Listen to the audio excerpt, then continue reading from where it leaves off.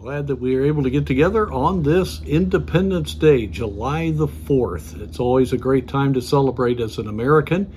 And yet, of course, it's also a time that hurts a little bit for those of us that have been around for a while because we remember a much different America. And it's easy for us to get discouraged as we see everything that's going around us, and you see all of the on July 4th, the fireworks and all the things that are pro-America, and yet you realize there is a lot of anti-American sentiment in our country today.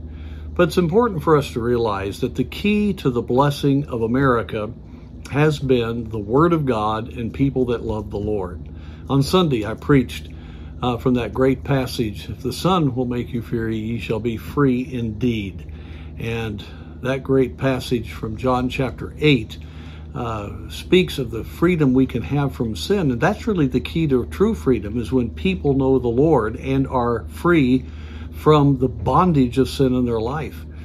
And when you have a group of people that understand the need to follow the Word of God and to have respect for righteousness, God will exalt that nation.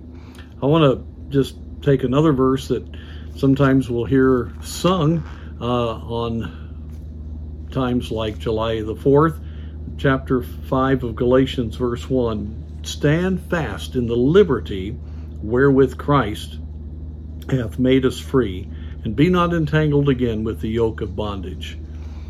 Well, this is the liberty we have from our bondage of sin, and we can stand fast in that great victory that we have.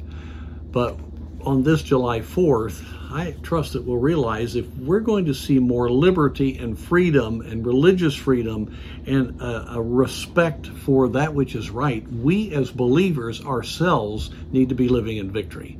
We need to be personifying freedom. We need to show the liberty that we have in Christ, that God has made us free. He has given us eternal life. He has given us salvation from sin. He has given us freedom from sin.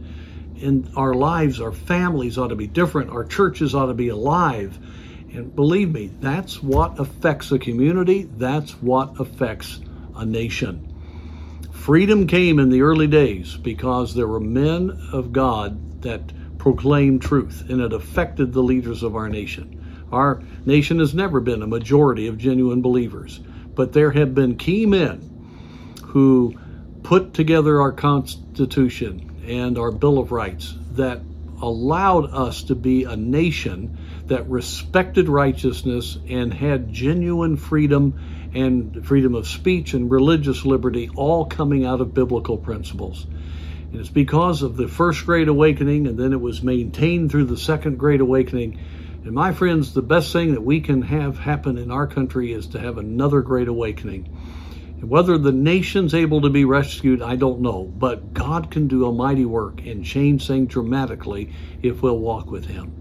So let's stand fast in the liberty that we have so that we can show forth to this country that God is the one that gives liberty.